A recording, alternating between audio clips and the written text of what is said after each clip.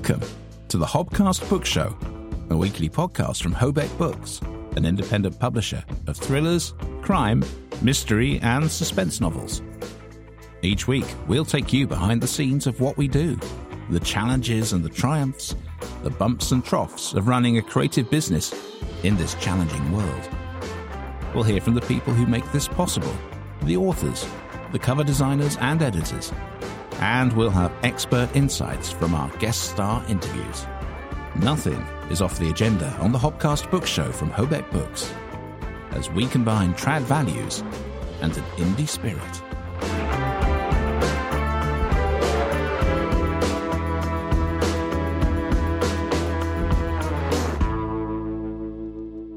Hello, and welcome to the Hobcast Book Show, episode number 160.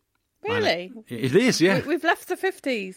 We have left the 50s. It did actually feel like we were in the 50s for a while. It did, yeah, you're right. It was almost like I miscounted, but no, genuinely, it is 160 I think only now. It's just been a long 6 weeks since Christmas, that's all. Yeah, I think that's right.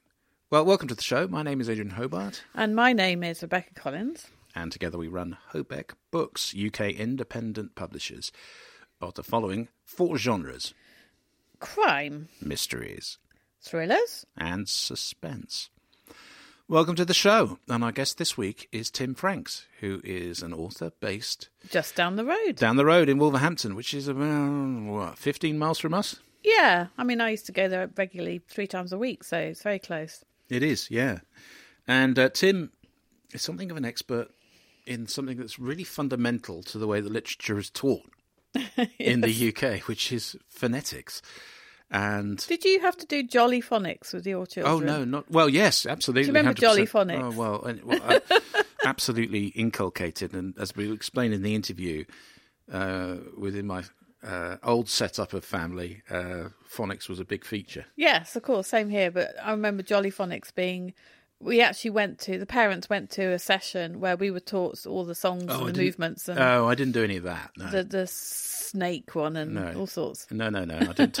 I personally didn't touch any of that rubbish. But, I mean, no, it's very important. I was going to say, be careful what you say. Well, I mean, there are plenty of people out there who think phonics is bad and you should be taught somewhere else. But it is the way it's done. But anyway, Tim is an expert on that. And, of course, that has an implication in the way that he writes. Yes, absolutely. And it's a fascinating discussion yet again with another writer. Yeah, it's a completely different way of looking at it. And I think the central message that you get from it, and we'll hear this, is, really take a close look at the readability of your text. Yes. From the perspective of things, that words and combinations of particularly consonants that can trip people up. And also things that might not seem obvious. Yeah, it's really, really interesting. It's about sort of stepping back from the text, isn't it? And just sort of looking at it with a fresh perspective. It is, yeah.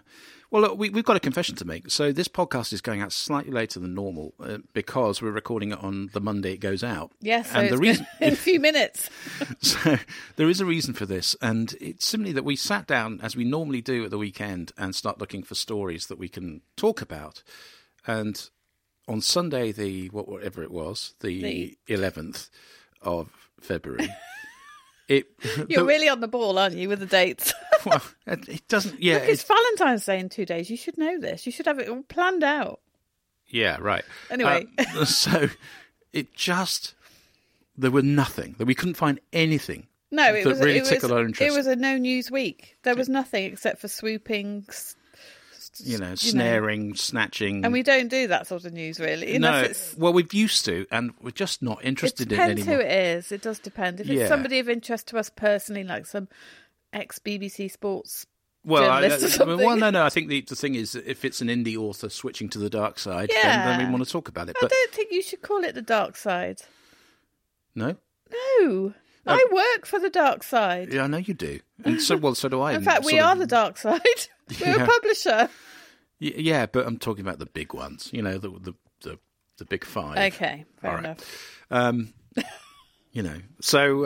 we just couldn't find anything that tickled our fancy. And then I said, look, let's just sleep on it and something will show up that provokes us, gives us an opportunity in our news section to have a debate about something. Yes. And it did. It did. First thank thing goodness this for morning. that. So we're going to an article in The Guardian. Yes. So what's the headline? Well, I'll just introduce it first. So when I went to the IPG, Independent Publishers Guild, autumn conference, the keynote speech at the end was about different demographics of reading and what the different demographics like to read, what formats and what genres, and it was fascinating. And in that speech, we were told about Gen Z. So we both have children within that generation. This is people born between 1997 and 2012. Yeah, so all of our kids are in that. Our Generation Z, yeah. So the headline of this article is about Gen Z and what they like to read. Reading is so sexy. Gen Z turns to physical books and libraries. And this was mentioned in this keynote speech. And I remember picking up on this and going home and saying to Josh, who's in Gen Z, my son, saying, you are the perfect embodiment of this because you love books. Yes. You don't read your Kindle. He gets very excited when an Amazon parcel arrives because he's ordered another book or two. And that's what he spends his money on. Yes, he does. And this article, it describes it perfectly because they're not necessarily reading contemporary books. They're reading the classics as well. So the article also focuses on 22-year-old model Kaya Gerber, who I've never heard of, but she's Cindy Crawford's daughter. And she's launched her own book club called Library Science, which I think is an interesting choice of words, actually, science. Anyway, so she uses it as a platform, as she says, a platform for sharing books, featuring new writers, hosting conversations with artists we admire, and continuing to build a community of people who are as excited about literature as I am. Books have always been the great love of my life, she added. Reading is so sexy. Now, I don't know if Josh finds reading sexy. He just loves it.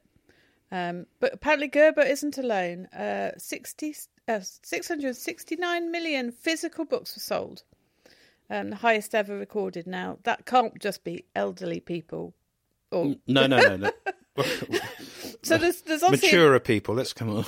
Oh, is that... Okay. I don't know. I mean, it just feels like a nicer way to say it. Yeah, okay. So people who traditionally read physical books in their childhood and their teen years, so people like us and above. We know that isn't the case. We know it isn't because we know that they're turning to ebooks or have been over the last decade or so. So it is the younger generation, the Gen Zers, so not the millennials. They've sort of moved on. Well, they're busy having babies anyway. They're having babies, and yeah, book buying is going to be for their toddlers and whatever else. Yeah, and BookTok is a part of this because BookTok advocates physical books. You know, you see the readers holding the book, going on about how wonderful it is, and this generation is watching TikTok and BookTok and going to buy the physical books. You go into any Waterstones now and you see a table, don't you, of TikTok sensations or BookTok sensations. Yeah. And there's one book that's always on that table, and that's Donna Tartt's The Secret History. Yes. Which I read many years ago. It was written, must be 30 plus years ago. I'm not sure exactly, but it's come back into vogue. Because, it was the 80s, wasn't it, when it was published, or was it? Or 90s? So that's late 80s, I think. Yeah, but anyway, so coming up for 30 years. Yeah, it was her debut book. She didn't write another one for 10 years after that. It was a bit of a cult classic, but it's become a bestseller. You see it everywhere. Yeah. They relate to it because it's about a group of students and it's a thriller. That's all I need to say. It's brilliant, absolutely brilliant. So it's things like that. And I think this is fascinating, but I suppose the question is, as Hobeck Books, can we capitalise on this in any way? What is there anything we can do to sort of tap into this? Yes and no. I mean, I think that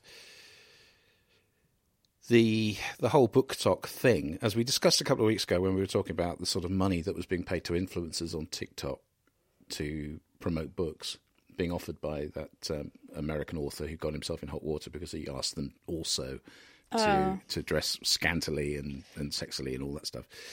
The money involved in getting a BookTok promotion is monumental. Yes, I mean, we certainly could do that. No. I mean, if you think about the sort of... I mean, we're talking about an individual getting the fee that you would pay a PR campaigner in this country for just one endorsement. And maybe it is cost effective and it works and it sells Caswillian books. But I think the thing that we need to think about for Hobeck, if we're going to go down that route of appealing to that Gen Z, I think our instinct is to say that our current stable of authors and our current offer, our catalogue, isn't necessarily directed at that age group in a way that Donna Tartt's would appeal, and Colleen Hoover or someone like that. So, does there need to be, if Hobeck is to go that route, there would be a demographic shift in authorship, and therefore an understanding of what appeals to that natively to that audience. Now, I've always felt that our outreach work into universities, well, we've done some work with Exeter, but we're very keen to do more of it, to talk about publishing elsewhere. It doesn't have to be where we went to university, would be to find young people who are keen to be writers, because how many people have been on this podcast and said, I started writing in my teens and then life got in the way, and it's only now I've retired, I've gone back to it. Almost all of them. Exactly. So can we, as a company, or can the industry, perhaps is more pertinent, because I think, in our situation where we're just, we're battling to keep the company, developing, is it possible for the industry to start supporting writers at an age in their late teens and early 20s where their books can be brought to, and that's the way to appeal to this marketplace. I agree, yeah. So something like the Henshaw competition does a little bit for that, because it offers critique for under 16 for free. Right. And we haven't had that many, but I would like to promote that more. I would love to capture those, to be in a position where, as we do with our current authors, to differing degrees, we have a collaborative relationship over the actual text as much as anything else. Obviously the covers and the marketing and all that sort of thing is a collaborative effort. But in terms of steering our authors and suggesting things that could strengthen their work or take it in a direction they hadn't thought of, or whatever it might be, we do that. That's that's the joy of the process. Yeah, that's the bit we enjoy the most, I would say. I would say so, yeah. And could you do that with create an ecosystem where you could do that for people, with different expectations, different life experiences, perhaps not even experience of the workplace? Could you create that supportive environment and produce books that would appeal to Gen Z? I think that would be fantastic.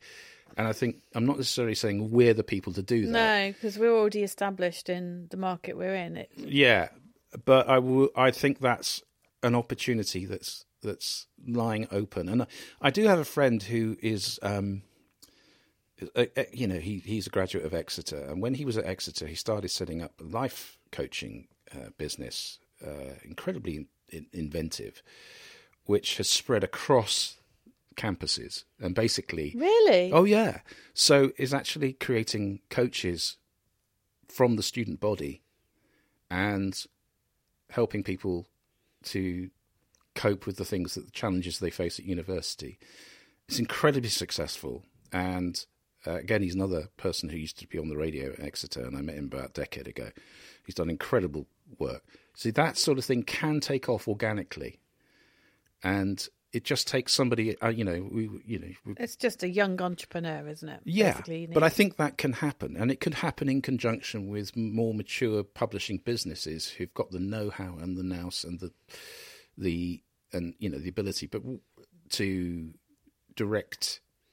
strengthen people's writing. Do you know, this does remind me, there's a publishing company based at UEA, and it's actually called UEA Publishing. I can't remember the last word, or UEA Publishing. And I've just added them to the yearbook because they do exactly that. And they've got lots of imprints and they all do different aspects of publishing. But they are encouraging students through the university, as well as staff as well, to get into the publishing industry and to write. Yeah, because I think that, there is a really big gap in the market for away from the fantasy genres which dominate Gen Z reading, or stuff about relationships. So we think. Yes, exactly. I think that's part of what this article is saying. There is an opportunity, I think, for somebody to write mystery or suspense or whatever it is, directly targeted at that group. Locked room mysteries on campus.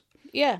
just would take off, and you know, it basically someone probably listening to this is going to go and make this happen. But well, I don't mind though. I think it's the future, and you know, I really want, in a sense, you want people from a certain generation to write for that generation and to be bought and read by that generation, and that is something that isn't currently happening. I think that's the difference, isn't it? It's who are the writers. We want the writers to be people like Josh, that generation, that age group. And, you know, to build an infrastructure that supports and creates and a movement, that would be great. And actually, in a way, that is so exciting. But I don't think necessarily we're the people to achieve it. But no, you know, because I think, you know, bottom line is, as we'll talk about after our interview with Tim Franks, you know, we're looking at half term where we haven't got the kids, and we're just thinking this is an opportunity to get on top of all the demands that we've got anyway. And also, I think the people who lead this have to be much younger than us. Yeah, I think we could lay the seed, you know, go out and find that person who goes out and does it. Could you find somebody to then back it, which is what it's going to need? A dragon. It's going to need, basically a literary version of a dragon to make it happen. But the idea and the opportunity is incredibly exciting, I think. Yeah, and actually, if I was a Big Five publisher, I would think this would make a great new imprint for them. Totally. And, you know, you can see an exit strategy. Yeah, you could sell it to a Big Five, but I think in a way, it has to start from the ground up. And I know that probably on every campus there's somebody who could be the evangelist for this and build a network. And this is what my friend Robin has done with his life coaching business. It's incredible what he's managed to achieve. So, you know, there are models that suggest that this is possible, and in the same way that Jack Wills, for as a brand, clothing brand, was set up by, I think it was Exeter students. Who then, really, I didn't know that. Something like that, and it just took off. Every campus then, you know, they'd have people selling this. I mean, it just became the brand to wear on campus everywhere across the UK. I had no idea about that. Yeah. I've got a Jack Wills skirt. So there you go. You know, but anyway, look. We digress, but that's a very interesting phenomenon that physical books are appealing to Gen Z, and I think in a way that's also the marketplace for the special editions and the things that sprayed edges. Well, yeah, something like that, something that makes it a talking point in the way that when we were students, our music collections were our identity. When people came to your room at university and looked through your tape box, yeah. Your tape box, or, you know, or when you got home, you know, your vinyl collection, that was the way that one of the ways they judged you. Yeah, totally. And I think that's possibly what's going to happen with books. But anyway, and the other story, I mean, right at the other end of the age scale, and I think this is really important too, because I've been thinking about my parents, and again, I'll talk about that later, but I've made it, you know, I've discussed this before, but my mum has a form of dementia, and she is in a care home. And when I saw her last week, she was saying to me just how much she wants to enjoy a cultural life, but her eyesight's failing, so she can't read. Her fine motor skills are okay, but because she can't see, she can't knit anymore, which she used to take enormous pleasure from.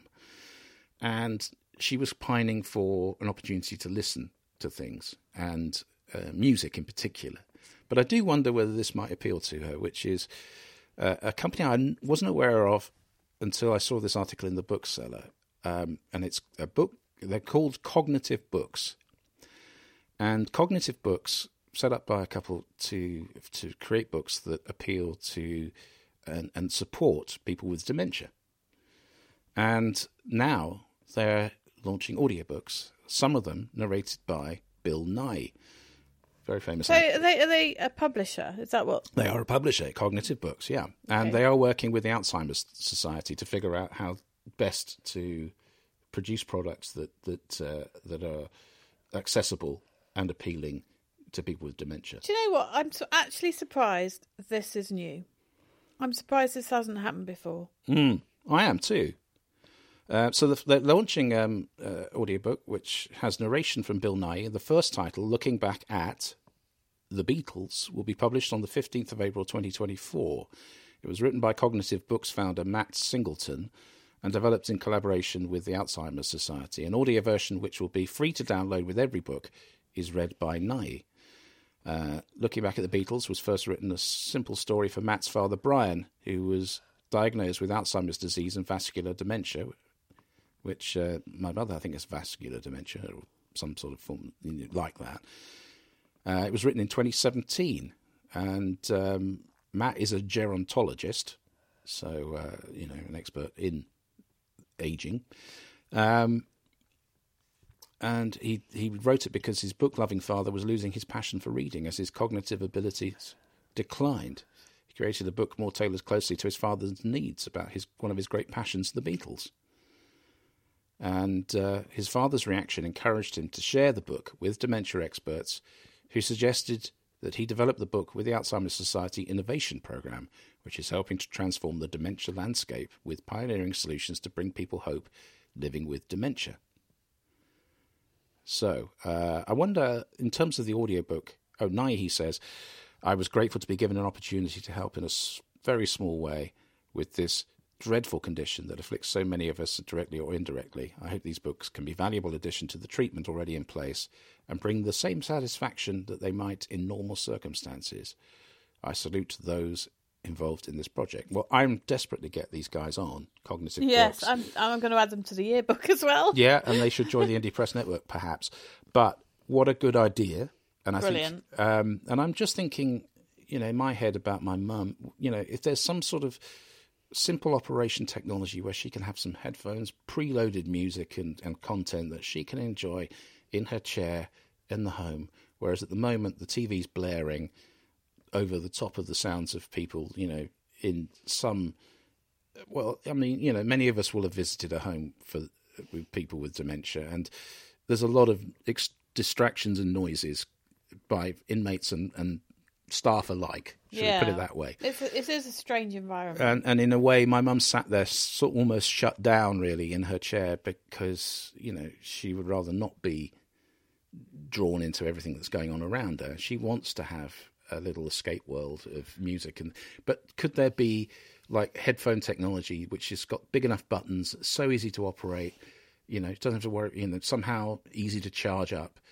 Would that be possible? Because I think that's really an important part of this mix. But I think good luck to Cognitive Books, and having looked at their website, I think it's not clear how many products there are, but it's a great idea. It is a great idea, and I think it will expand for them. So good luck to them. Absolutely.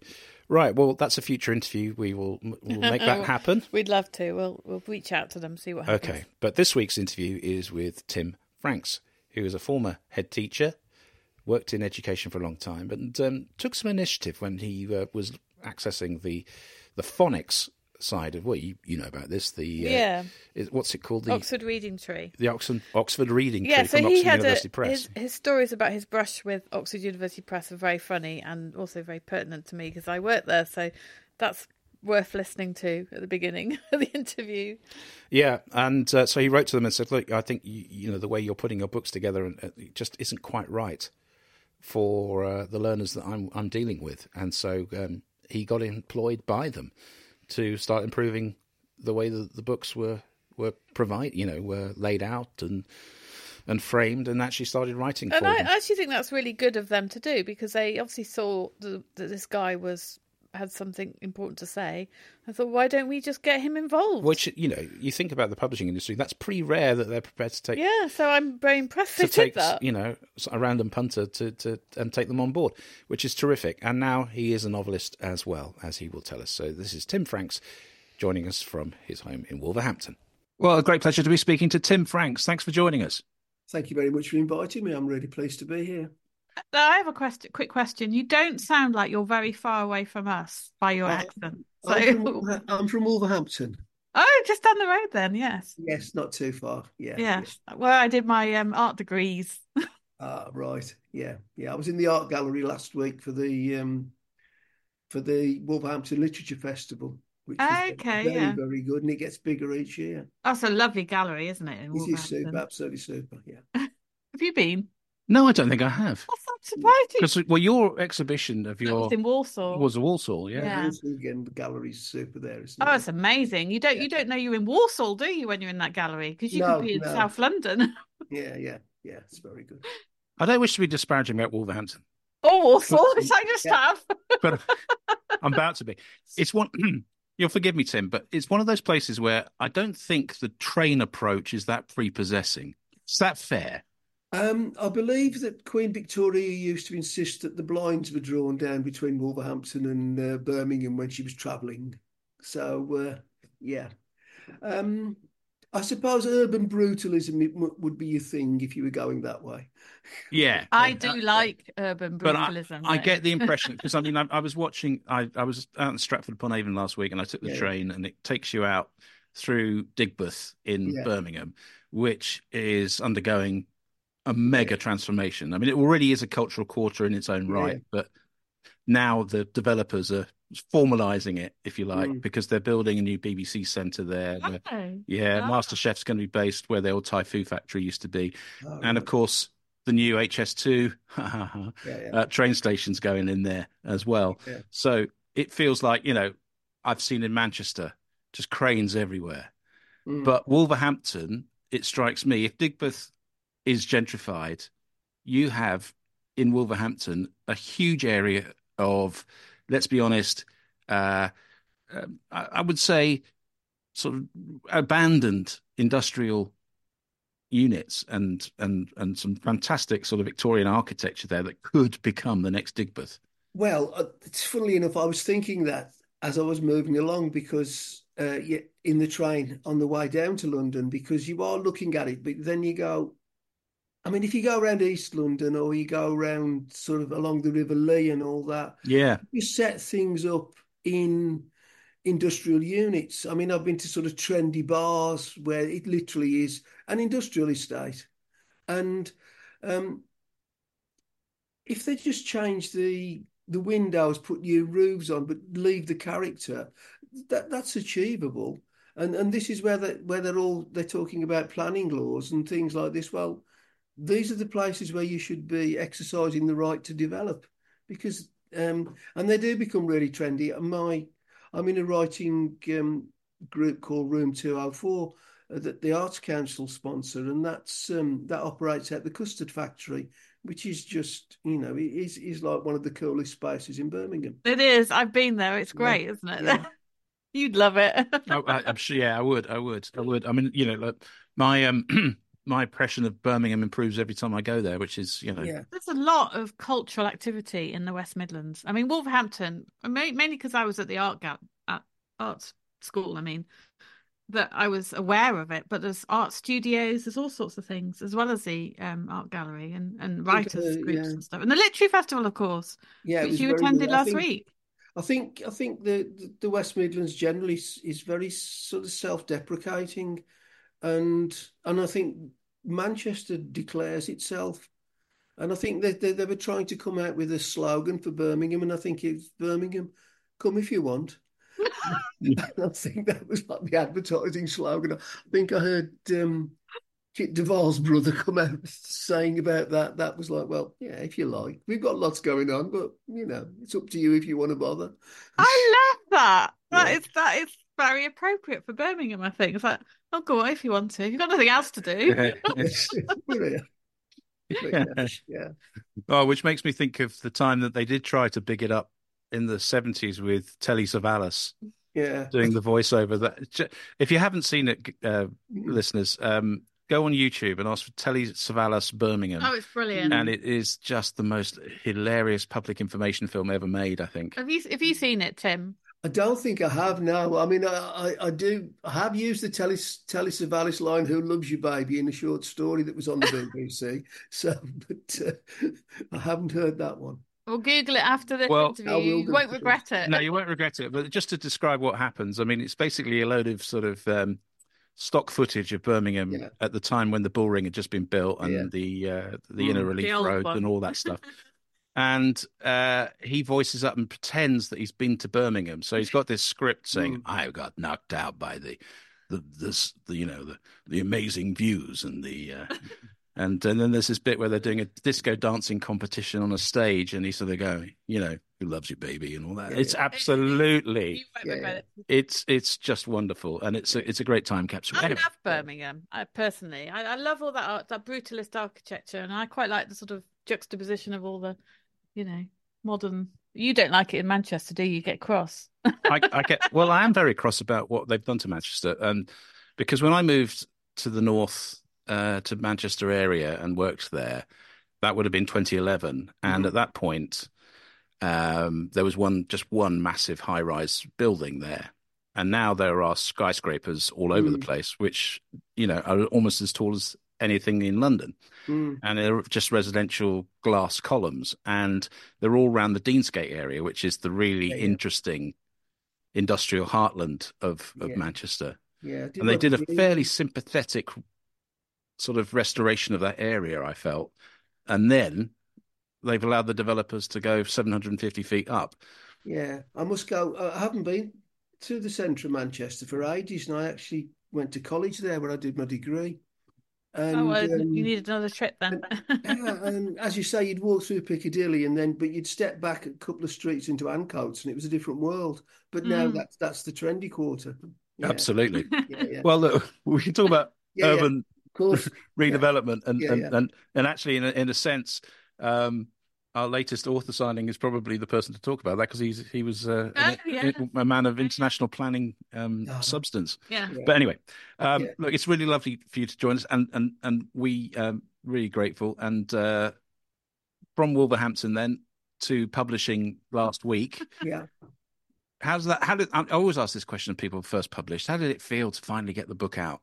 Oh, it's great when everybody starts phoning you up and saying they've seen it, and family and friends, and for me it was the relief as well, just to see something out there. And I've had books published before, but this is my first full-length novel, and also it was a great moment when you see the cover, and I'm actually really pleased with the publisher. We had some lovely covers from a guy called Stuart Baich. I think it's. Oh, I know, yeah. And some of them were a bit more generic of what works with crime, and even when we put them out to people, there were more people wanted the more generic one, and the publisher went, "No, we'll go with this one. We'll go with this one." And when it's come out, everybody that's looked at it said, "Gosh, that cover really grabs us." So it's very strong. Yeah. Graphic sort of cover, really. Yeah, and I've seen it on like Twitter and Facebook. Yeah, it does really stand out. Yeah, it's yours. Yeah, he overlaid a street map, I think, of Sheffield, and it looked like blood vessels on the head.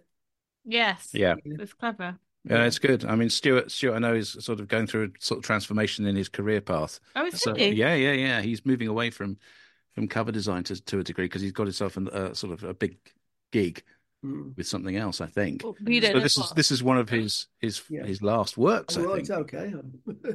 So it has a scarcity value too. I've ended his career. Days of Long Shadows is the book. It came out, as we say, a week ago, and it's set in Sheffield. Yeah. How well do you know the city? Not that well, to be truthful. My daughter lived there for a year or so, so I would go up then.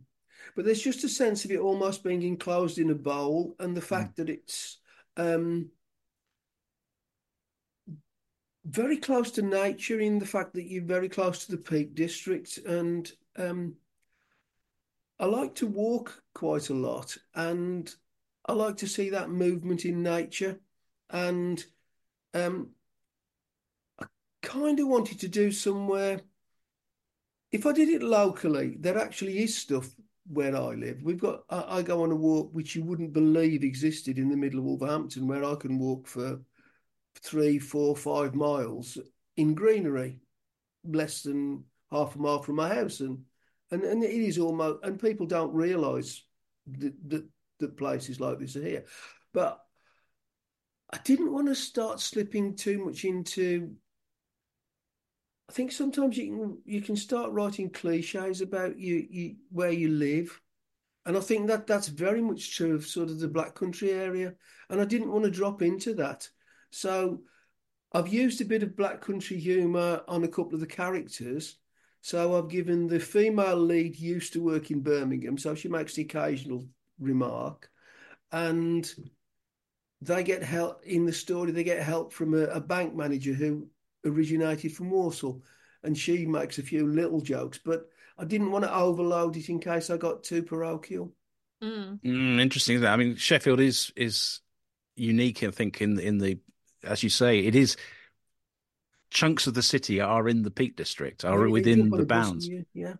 And as you come over from the west, it is spectacular. Well, no matter what, whichever way you approach it. I mean, I usually come up through the Hope Valley and I don't think I've ever been to Sheffield. past the Derwent Water and all that stuff, and then you're in just, it is stunning. Some of the places are magnificent, but I've been to the football games as well and explored the centre of the city. It is a hidden gem, I think, and it has I don't know. I mean, it has a civic pride that very few other cities can match, I think, and yet not actually project itself terribly well to the rest of the world. Because it's funny, you see, my eldest daughter got married just before Christmas, and her boyfriend was studying medicine in Sheffield. That's why she was living there for a year. Yeah. And then my youngest daughter played her last proper football game at Bramall Lane because she played football for West Brom, although we're Wolves fans. So it was funny that... but she played for West Brom for 4 years, but she stopped. She said, "Well, I'm not going to be a footballer. I'm going to university," and that was her very last game was at Bramall. Wow. But so it's but yeah, there's something, just the shape of the place and the hills and the yeah. Oh, you'll have to take me then. Oh, you'd love it. Would I? Oh, I think you'd love Sheffield. Oh, yeah. Okay, let's go then. We'll go for next week if we can afford to get in. We'll go to the snooker. You'd love that. Yeah, of course. Yeah. It's not that far away. Yeah. I don't want to go to snooker. You have to be quiet. Yeah. You get told off in snooker if you shuffle. That is very true. It is one of the hardest things to watch live. I've done it before. I couldn't. And if you are a shuffle bottle, you are in trouble. Yes. You didn't like me drinking my Pimm's at Wimbledon, so what am I going to be like at snooker? Well, you kept slurping it very loudly behind the player's serve. It's pretty loud. Anyway, we digress. So we'll come back to the book, but let's talk about those previous books that you wrote, which is in a completely different, non-fiction, in the education sphere. I think we have an employer in common, at least employer in terms of doing work for us as opposed to being in the office. Oxford University Press. Yes, that's right. That's going back. I mean, that's how. I mean, how did I get into writing? I was forced to, really. But it was always. How many people say that?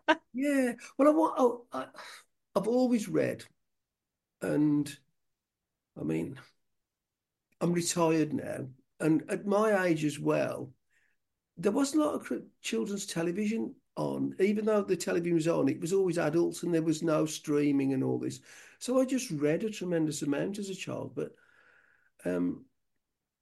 I had a piece that was in the Black Countryman magazine last year, and I in that I said, I never thought it was something I was supposed to do.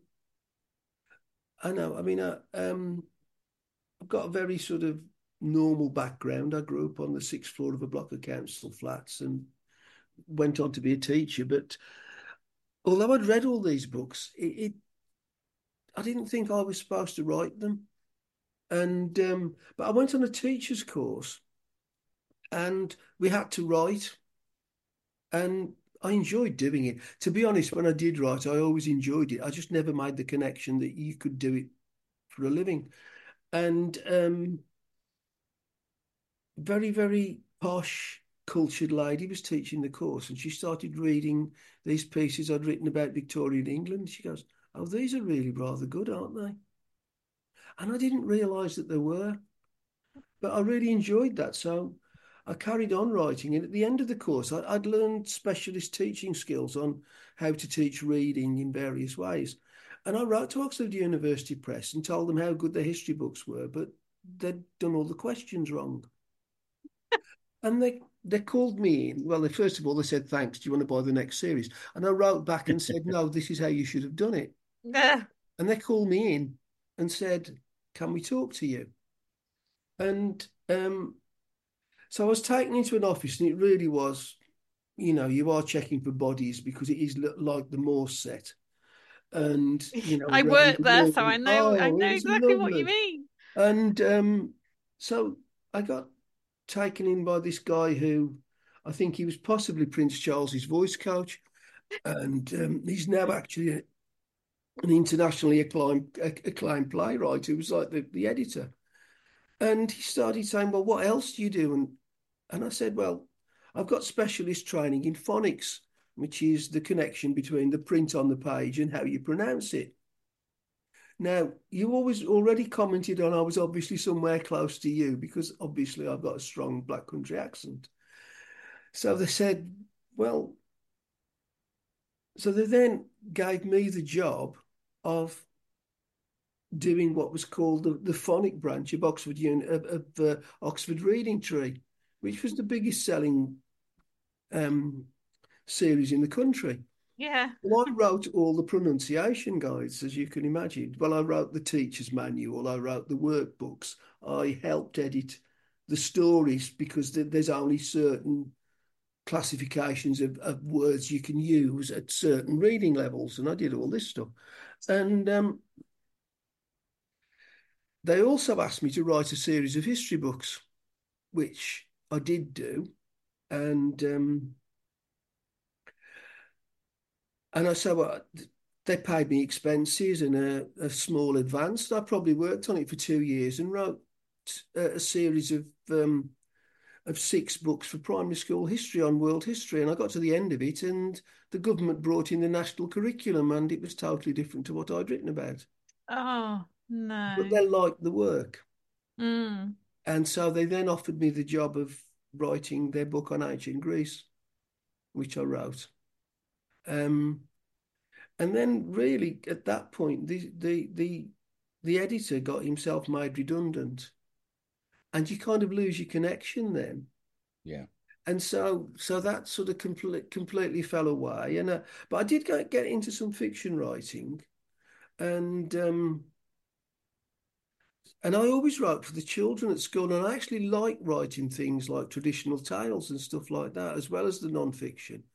So I did a lot of stuff like that, which I did write some non-fiction stuff for Pearson as well, because of a boss I worked for who he was doing some, so I got to do some. But I found that I actually finished the last pages of the ancient Greece book literally on the week that my eldest daughter was married, and then I'd just been promoted to deputy head, and I'm working 60 hours a week, so I would write the shorts, but I just hadn't got time, or life was just too busy, and so I kind of abandoned writing for a while. Although it was one of the things that happened when I was writing for Oxford University Press is they took us to Cutler's Hall in the City of London, which was a wonderful venue, obviously, for a launch party. And the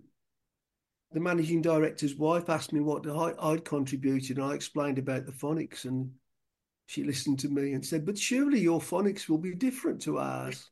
And I did explain that I didn't write with a Wolverhampton accent, because I mean, in my head, I sound like Fiona Bruce. I'm sorry, you don't hear your own accent. Oh, And, brilliant. but I did actually, having heard myself on tape, I thought, well, I think she's got a point. It might be a bit like your husband's a film producer and he's just told you he's just remortgaged the house to remake the King's Speech. And he's cast Noddy Holder as the therapist. So I could understand where she was coming from. But, Though. but yeah. It kind of reminds me of my ex-wife is now a teacher, but when she was a teaching assistant and was working in Derbyshire, on the edge of the Peak District in I can't remember, Charlesworth, I think that was the school, and she was doing phonics. This was in reception and later on, in primary school. And one of one of the pupils came up to her and said, I'll try and get the voice, Mrs. Hobart, you shouldn't, don't beat yourself up that you can't do the phonics properly and make you, because your words are funny. Because my wife has an my ex-wife has an RP accent. And so she was teaching them, and they were going, no, it's bus, not bus, and stuff like that. Well, it is bus. Yeah. Yeah. Yeah. I had trouble asking for directions to Borough Market the other day in London to this woman in the East End. Yeah. Fantastic. Well, what is that amazing? Yeah, I know. That's incredible. But I mean, because I worked full-time for OUP for only 4 years, but I still work for them now, and this is 20 years later. I do freelance work. I can't let go of the place because I loved it. Yeah, it was a beautiful place. Yeah. I did actually write to them with my Greek book and said, "Are you thinking about republishing it?" And they said, "We can't because the illustrations would cost an absolute fortune to relicense." Times Really? changed. Yeah. It's like you're talking about launch party. When I was there, so over 20 years ago, we had launch parties in London for the Oxford Companion to Food and Wine. It was like this amazing with like free wine and free canopies and everything. They wouldn't do that now. No. So picking up the was it retirement that allowed you the time to write again? Yes.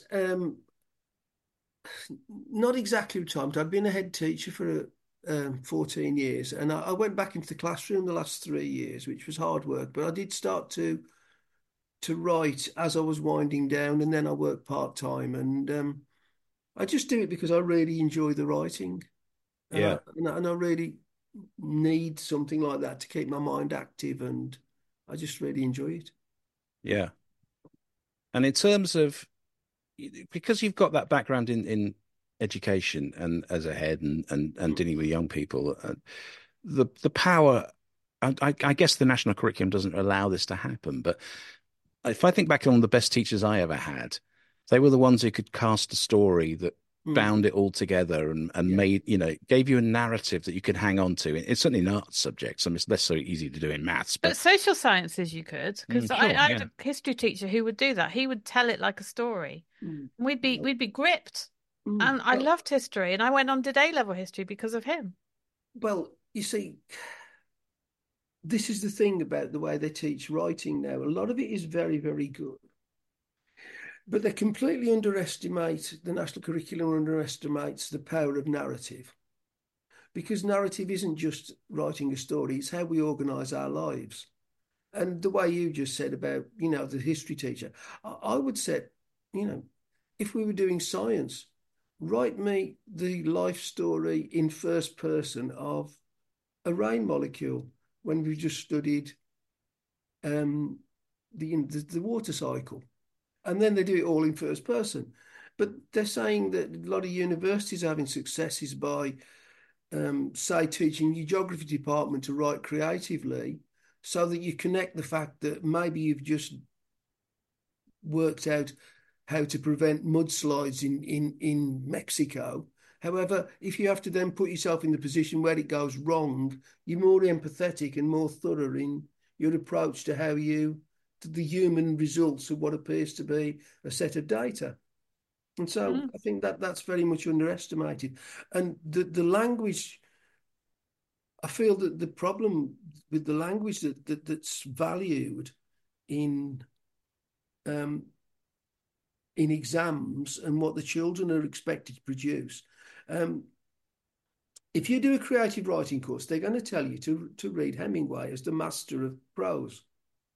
Hemingway would probably get level 4 on his Key Stage 2 SATs. I know, yeah, I know what you're going to say. Yeah. Because, as you say, a frontal adverbial. Well, I thought it was like an extension of frontal lobotomy first time I saw that phrase. I mean, I'd already been teaching English for years. I'd had stuff published. I'm not against it. What I'm against is when they say this is good, and if you don't write like this, you aren't good, because I think it makes children who would be wonderful, wonderful storytellers think I'm not very good because I can't do a pale, dilute version of a 19th century novel because that's what gets me the tests. You know, as you say, Stephen King says the road to hell is paved with adverbs. That's I don't disagree. no, yeah. And Is so, that you mentioned that rule? Is that something that you've put into your own writing? Have you sort of applied that? What, Stephen Stephen King. King? Well, I mean, it's interesting because On Writing is such an influential book. I think. I would, I, I don't. I don't sit there analysing what's there, but what I want is I want a good, clean prose. What I'm aiming for is the invisibility of the writer. I want you to forget that I'm there, and I, I want you to just be turning the pages. And I'm quite pedantic over it. So, for example, in my book, I've got a character, and there's some Polish spoken, and I just for flavour. To just and there's not much, but what and obviously somebody else translates it when you need to. But I deliberately went through making sure that the words that I'd got weren't using letter combinations that were going to stop you dead at reading English. So, for example, like I use the word revenge in Polish, which is zemsta, or nowa kurta, which is new coat. But some of the words are things that got things like CZW together.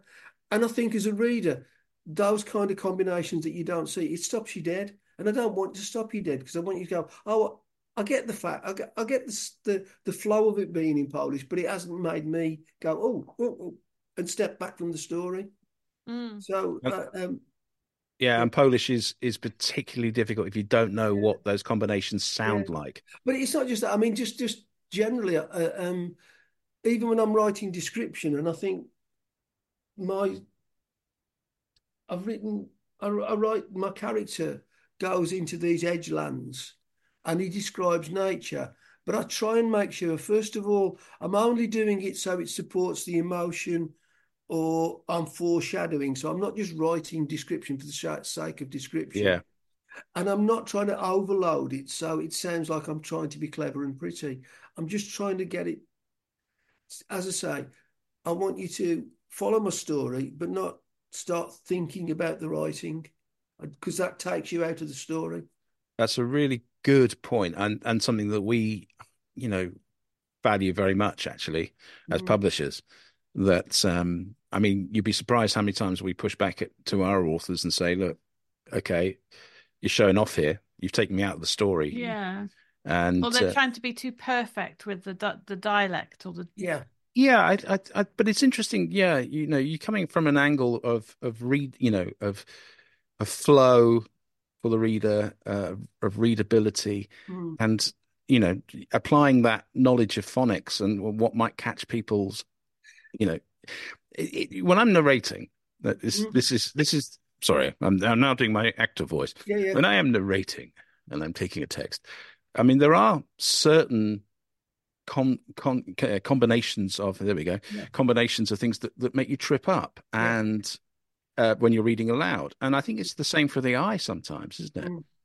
Yeah, and I will also read aloud because sometimes it jumps out of you when you've made a mistake. But as I say, it is that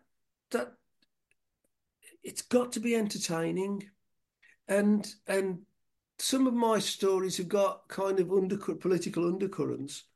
But if you want a sermon, go to a church. I'm not going to preach to you. I just want to have that sense of presenting dilemmas and let you get on with it, not feel like I'm preaching at you, and so that's really the way I kind of try and think about smuggling things in, and I think the description one is. I know you were talking last week on your podcast, and so much of it I'm going yes. So you Roger was saying about not describing every element of the character, and my lead character, there's parts of him that you'd find quite unpleasant, But one of the reviewers said, I didn't like Jamie at first, but as I began to understand his life, I understood. And he's a guy who's basically, he wants to save the world and he can't. And he's also very guilty about the death of his first wife. But you only get this story dropping out in little snippets as it goes along. And I did that deliberately because I want you to understand where he's coming from. But as you say, you're not writing Wikipedia page. I remember Ian Rankin said he pictured, everybody thinks of Rebus as Ken Stott, but that's not how he was in Ian Rankin's head when he wrote him. No, And he said, well, I don't really describe the guy. And it isn't. that's true. Yeah, he doesn't. No, It's but the essence of we'll this make our person own. that you want, yeah. Yeah, I mean, you infer it from, his actions and his mostly what he says. And I think that's often enough. It doesn't have to be a full description of what they put on that morning. But in a way, it's playing on our. We make impressions by people's behaviour and body language, and so we all make slightly different impressions of someone with the same behaviour. So we all create the character in our heads, and it can be different. Yeah. But as I say, this guy, it's how things sort of come at you at random. I'm very aware writing a thriller, I don't need big pieces of description because it slows the story. But I went on Arvin course and I was told trust your ability to do it by Andrew Taylor and Louise Welsh. In fact, they read an extract of my work and they'd picked up a few pages that when I'd crossed the pencil through, they weren't supposed to bother. And they were going, no, we've read this. This is really good. You should be writing like this. And I said, well, I thought it was too. No, it's what you should do. And I'd gone to a literary festival in Birmingham, and the one slot that was going on in the afternoon that I wasn't really interested in was the one that I picked. I bought the book and walked away, and gave me the idea for this character. And it was a guy called Rob Commons who wrote a book called Common Ground. And he explains about how he went out at night into the edgelands of the city, and he'd lost his job as a journalist and had to move back to York and wait until his wife could rejoin him. And he would go out into the night and just watch the life of the city. So I've got this guy who is a very abrasive, guilt-ridden character. And he finds peace by going out and recording the green spaces that hide behind the buildings in a little chronicle. And he writes about it. And that's like his mindfulness, his relief. And it's the two sides of him. So he's a very working class, chippy, Mancunian detective via Africa, exiled in Sheffield. And it's like, he's got a very urban working class attitude to the world, and yet he's very knowledgeable on nature. And there's the two, and they show the two sides of his character. That's fascinating. It's Jamie Seagrief. Yeah, Seagrief is the character. Yes. Yeah, and that was actually an editor at Oxford University Press's name, Seagrief, years ago. Wow. And then I sort of stuck in my mind, and of course, Jamie is a man who sees grief, although I spell it differently in the what's it and it was fitted, yeah. And you mentioned, he has another protagonist who joins, become a partnership, Shona McCulloch. Yeah. So, are they going to work together again you got a future book lined up? I've left it open that it's possible, yes, and I've had some ideas about what I could do. I'm not sure what to do next. I've written a children's story which I kind of used as a fill-in. I started writing a story that I've really enjoyed doing, and it was set in the Blitz. And because I'm I'm a historian. I wanted to write something because I know history.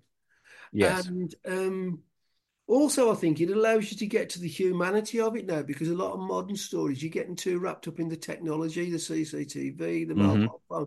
And I kind of like the idea to get, but I was having to do a lot of research because I want to get it right.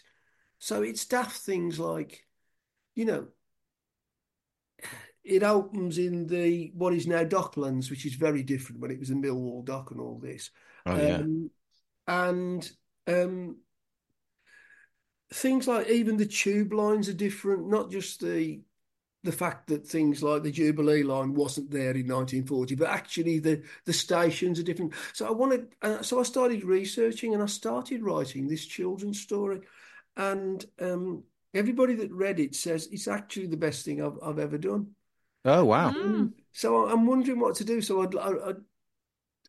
I want to try and get the children's one out there, but it's not. It's kind of the middle grade, bottom end of young adults. But it's a good middle grade story, Mm. um, and I loved writing it. But I was kind of writing it as a fill-in, and so I've got that, and I've got a couple of ideas for Jamie and Shona that I could rewrite. But I also really want to do this Blitz one because I think it's got such a lot of potential, and I've got a lot of the story mapped out already. So that's possibly where I want to go. And I've got another book that I'd written previously that I really think I could rewrite and sharpen it up as well. Which so I've got a few things I'm not Yeah, a few when I'm projects on the next. boil. Yeah, yeah, yeah, yeah. Oh, Anything. fantastic. I mean, I applaud anything that's set in World War Two. Yeah, because we previous guest, she's written a children's book set. Is it Jersey or Guernsey? I get them mixed up. It Mm, was Jersey. During the Second World War, mm. and that sounds fascinating, doesn't it? So Well, it's a fascinating place to go, isn't it? I've been to Jersey and you go into the underground A areas, hospital. but yeah, Yeah. yeah, and also where I think is it Cape Grenade? Is it where the German observation points and Yeah, with mm, incredible concrete brutalist yeah, yeah, defensive points, aren't they? mm, Yeah, not been, but I know what you mean. yeah, yeah, yeah, that's another place we should go after Sheffield. yeah, Yeah, no, yeah, no, it's high on the list. mm. But So as I say, the yeah, passion doesn't dim then for writing. no, I mean, again, being retired, I really need to do something to keep. You can do DIY jobs, and I do a lot of gardening and things like that. But I find I can't just sit and watch television. I just go, well, but I just really enjoy doing it, um, and opportunities like this because it gets you out into the world. Like last week, I was speaking at Literature Festival. I'd like to do that kind of thing if people find I'm okay at it. But it's just you need to you need to keep your mind alive as well when you've finished work. You're not finished. You need to be getting on with it, and so yeah, no, I really really enjoy what I do. So, what was it like at the festival? What did you Um, do? I did I did a talk at the library, and they had the meet the authors, and that was we were free because the really big acts were charging back in the art gallery. Um, but it was very good because I probably got about 40 people, and many of them were people I didn't know. It wasn't just friends turned up. I perhaps had about eight, maybe 8 or 9 friends, but the vast majority were people who just read the blurb. So it was like a writer's descent into crime, and the struggle to get published because it is so difficult to get published. And I mean, you will know far more about this than I do because you're the gatekeepers of selection. But there's so many factors go on. Do you just like it? Is it something uh, that you might love it, but you don't think it's commercial? Have you just got too many books on the go at once, and somebody sends you a good book, you go, and I really like this, but we're just too busy. We can't fit another one in, It and has happened. it's the look of it's not always the look of. I keep thinking sometimes writing's a bit like watching The Voice. There's people out there that have got fabulous voices that just don't get the break. Mm. And there's people who are judging them who can't sing as good as they can. And That's That's true. true. I couldn't write a book. mm, yeah. I can write, but I couldn't write a book. But again, I mean, the great Alan Corrin, Victoria Corrin Mitchell's father, was a wonderful humorist. He said, but 3,000 words is my limit. Mm.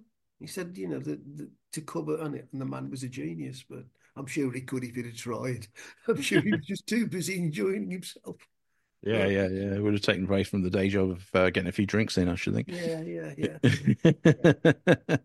Well, look, I think we've reached the point where we need to ask you, Tim, To higher the tone, lift the tone. No, I always say, well, this it could go in any direction, so I can't guarantee it will lift the tone. It is actually going slightly south. Okay. Well, in which case, with some trepidation, I say it's time for Rebecca's random question. Okay.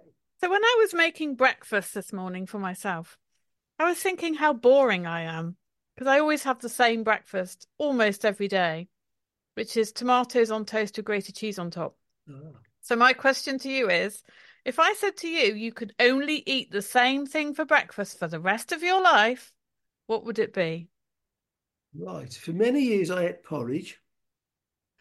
Now I'm retired, I have time to peel fruit.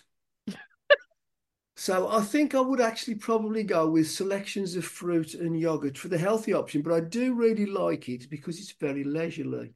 However, you have caught me on a bad morning because I got back in from London, 4 days in London to go, let's have a cup of tea.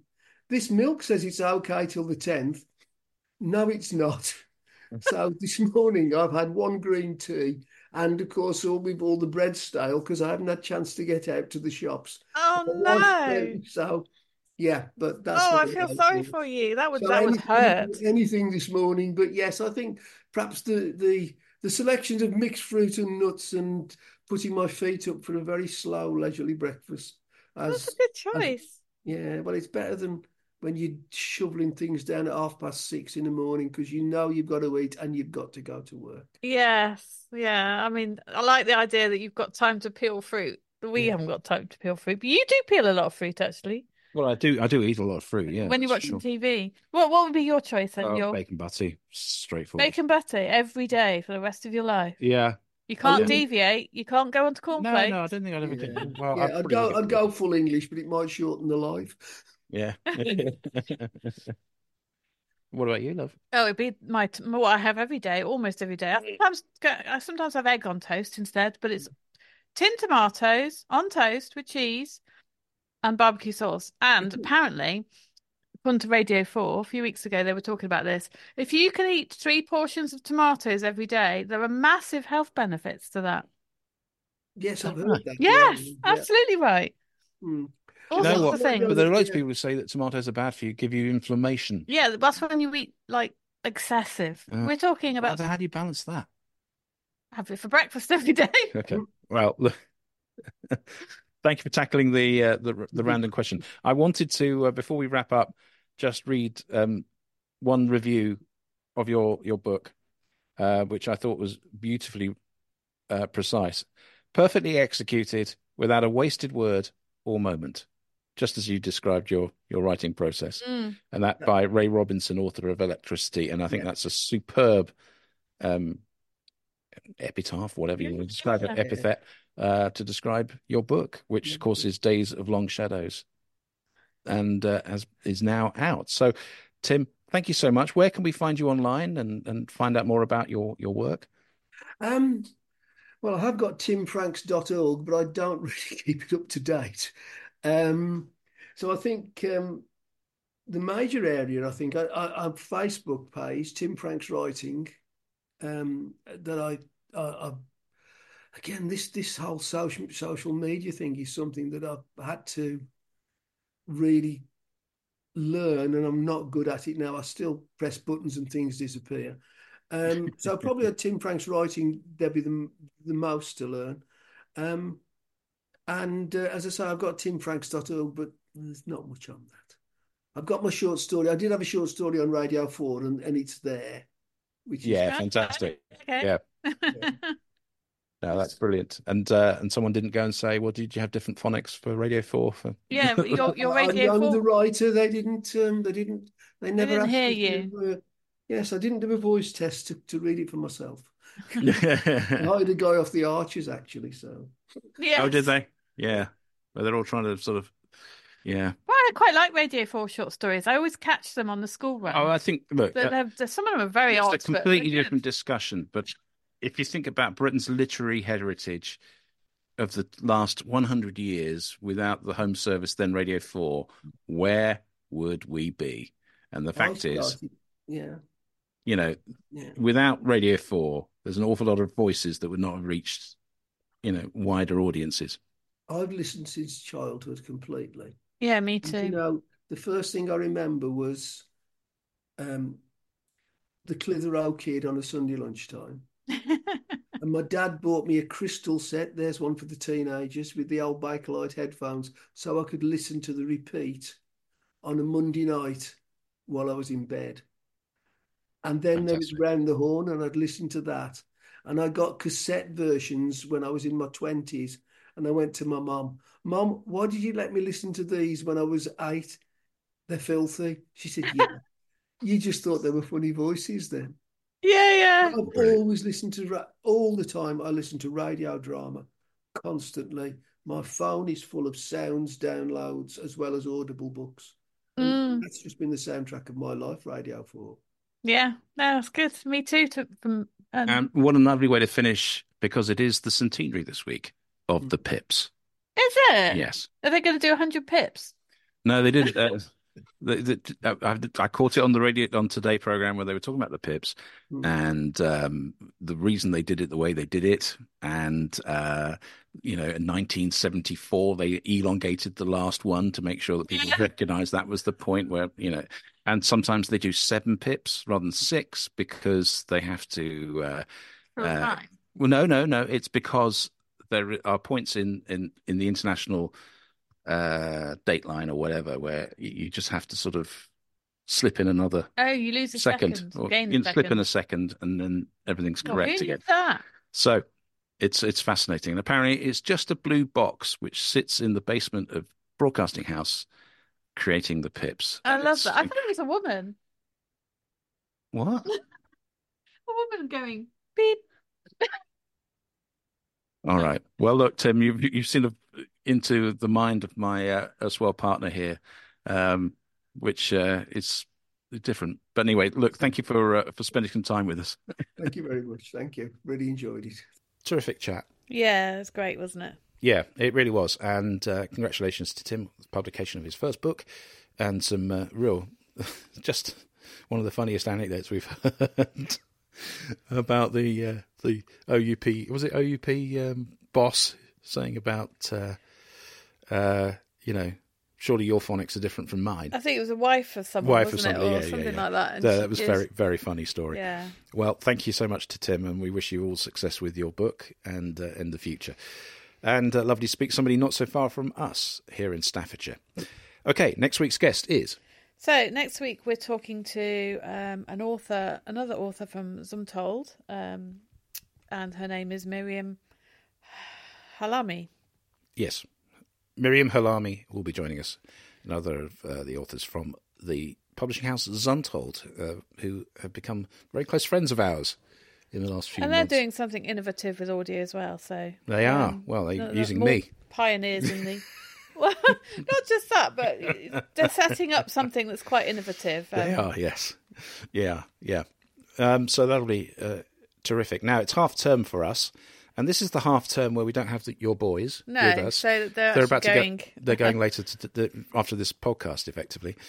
And in the past, it's been our, we usually take a few days somewhere, but we're not done. Yeah, we're not doing it this year. Down the seaside. Various reasons. A, we can't afford it. B, just too busy. And this has really been the theme of this week, is just recognize. I mean, I'm trying to do what I can to support you, but you are so busy.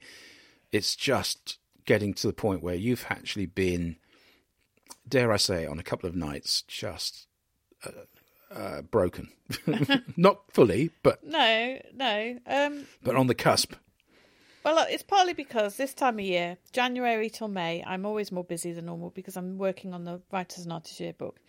There are other factors as well. So my work at OUP, which actually might be winding down in the future, is having a bit of a surge of busyness before that happens. So, and I'm not very good at saying no. So when I get approached on Readsy, sometimes I give people free help as well, which I shouldn't do, I know, and I have been doing.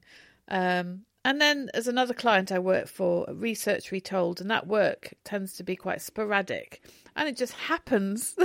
Over the last 2 weeks, I've had something from them as well. So it's almost like the buses. All the buses have come at once. Yeah, they have. And, of course, we're running Hobeck, so that's another.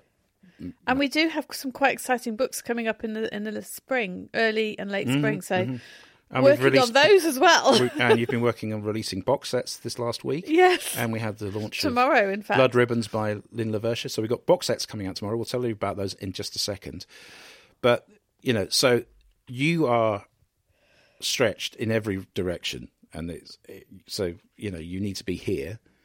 And I need to support you as best I can. I've got lots of things on. But the one good thing that's happened in the last week, I would say, even though it was frustrating at one point, is my dad is back at home after being released from hospital for a third time. So let's just recap. He had a major heart operation in October, then had to go back in because post-operatively he wasn't in the best shape.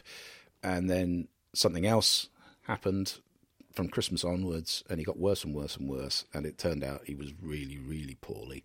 And eventually he managed to persuade the doctors to let him in back at the hospital where he was first operated on. So he spent just over 2 weeks again in hospital getting on top of what's been going on, and he's a lot better now and he's out. But it was touch and go at one stage, very touch and go. Yes. And it's been, I've spent quite a bit of time up there sort of supporting him. We had a bit of a cock up because it looked like he was coming out on Thursday. I went up to go and get him out and they didn't release him, so I traipsed all the way back down through the snow to get back here and then do the whole thing again on the Friday. So I lost 2 days. And, that's just one of those things where the NHS doesn't knit together terribly well because one aspect of releasing him, one test, couldn't be conducted because you can't book it internally, believe it or not, which is crazy, really.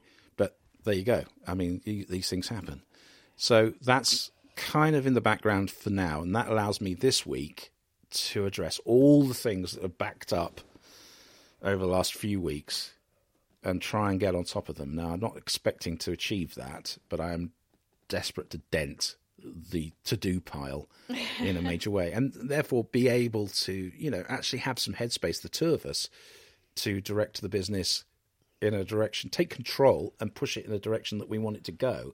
But actually figuring out what direction that is, we haven't had time to even do that. Yeah, so we do spend a lot of time, what I would call firefighting. Yeah. Which is sort of just keeping the to-do pile from getting too big, rather than thinking beyond the to-do pile and strategically, as you say. We haven't really been able to think strategically.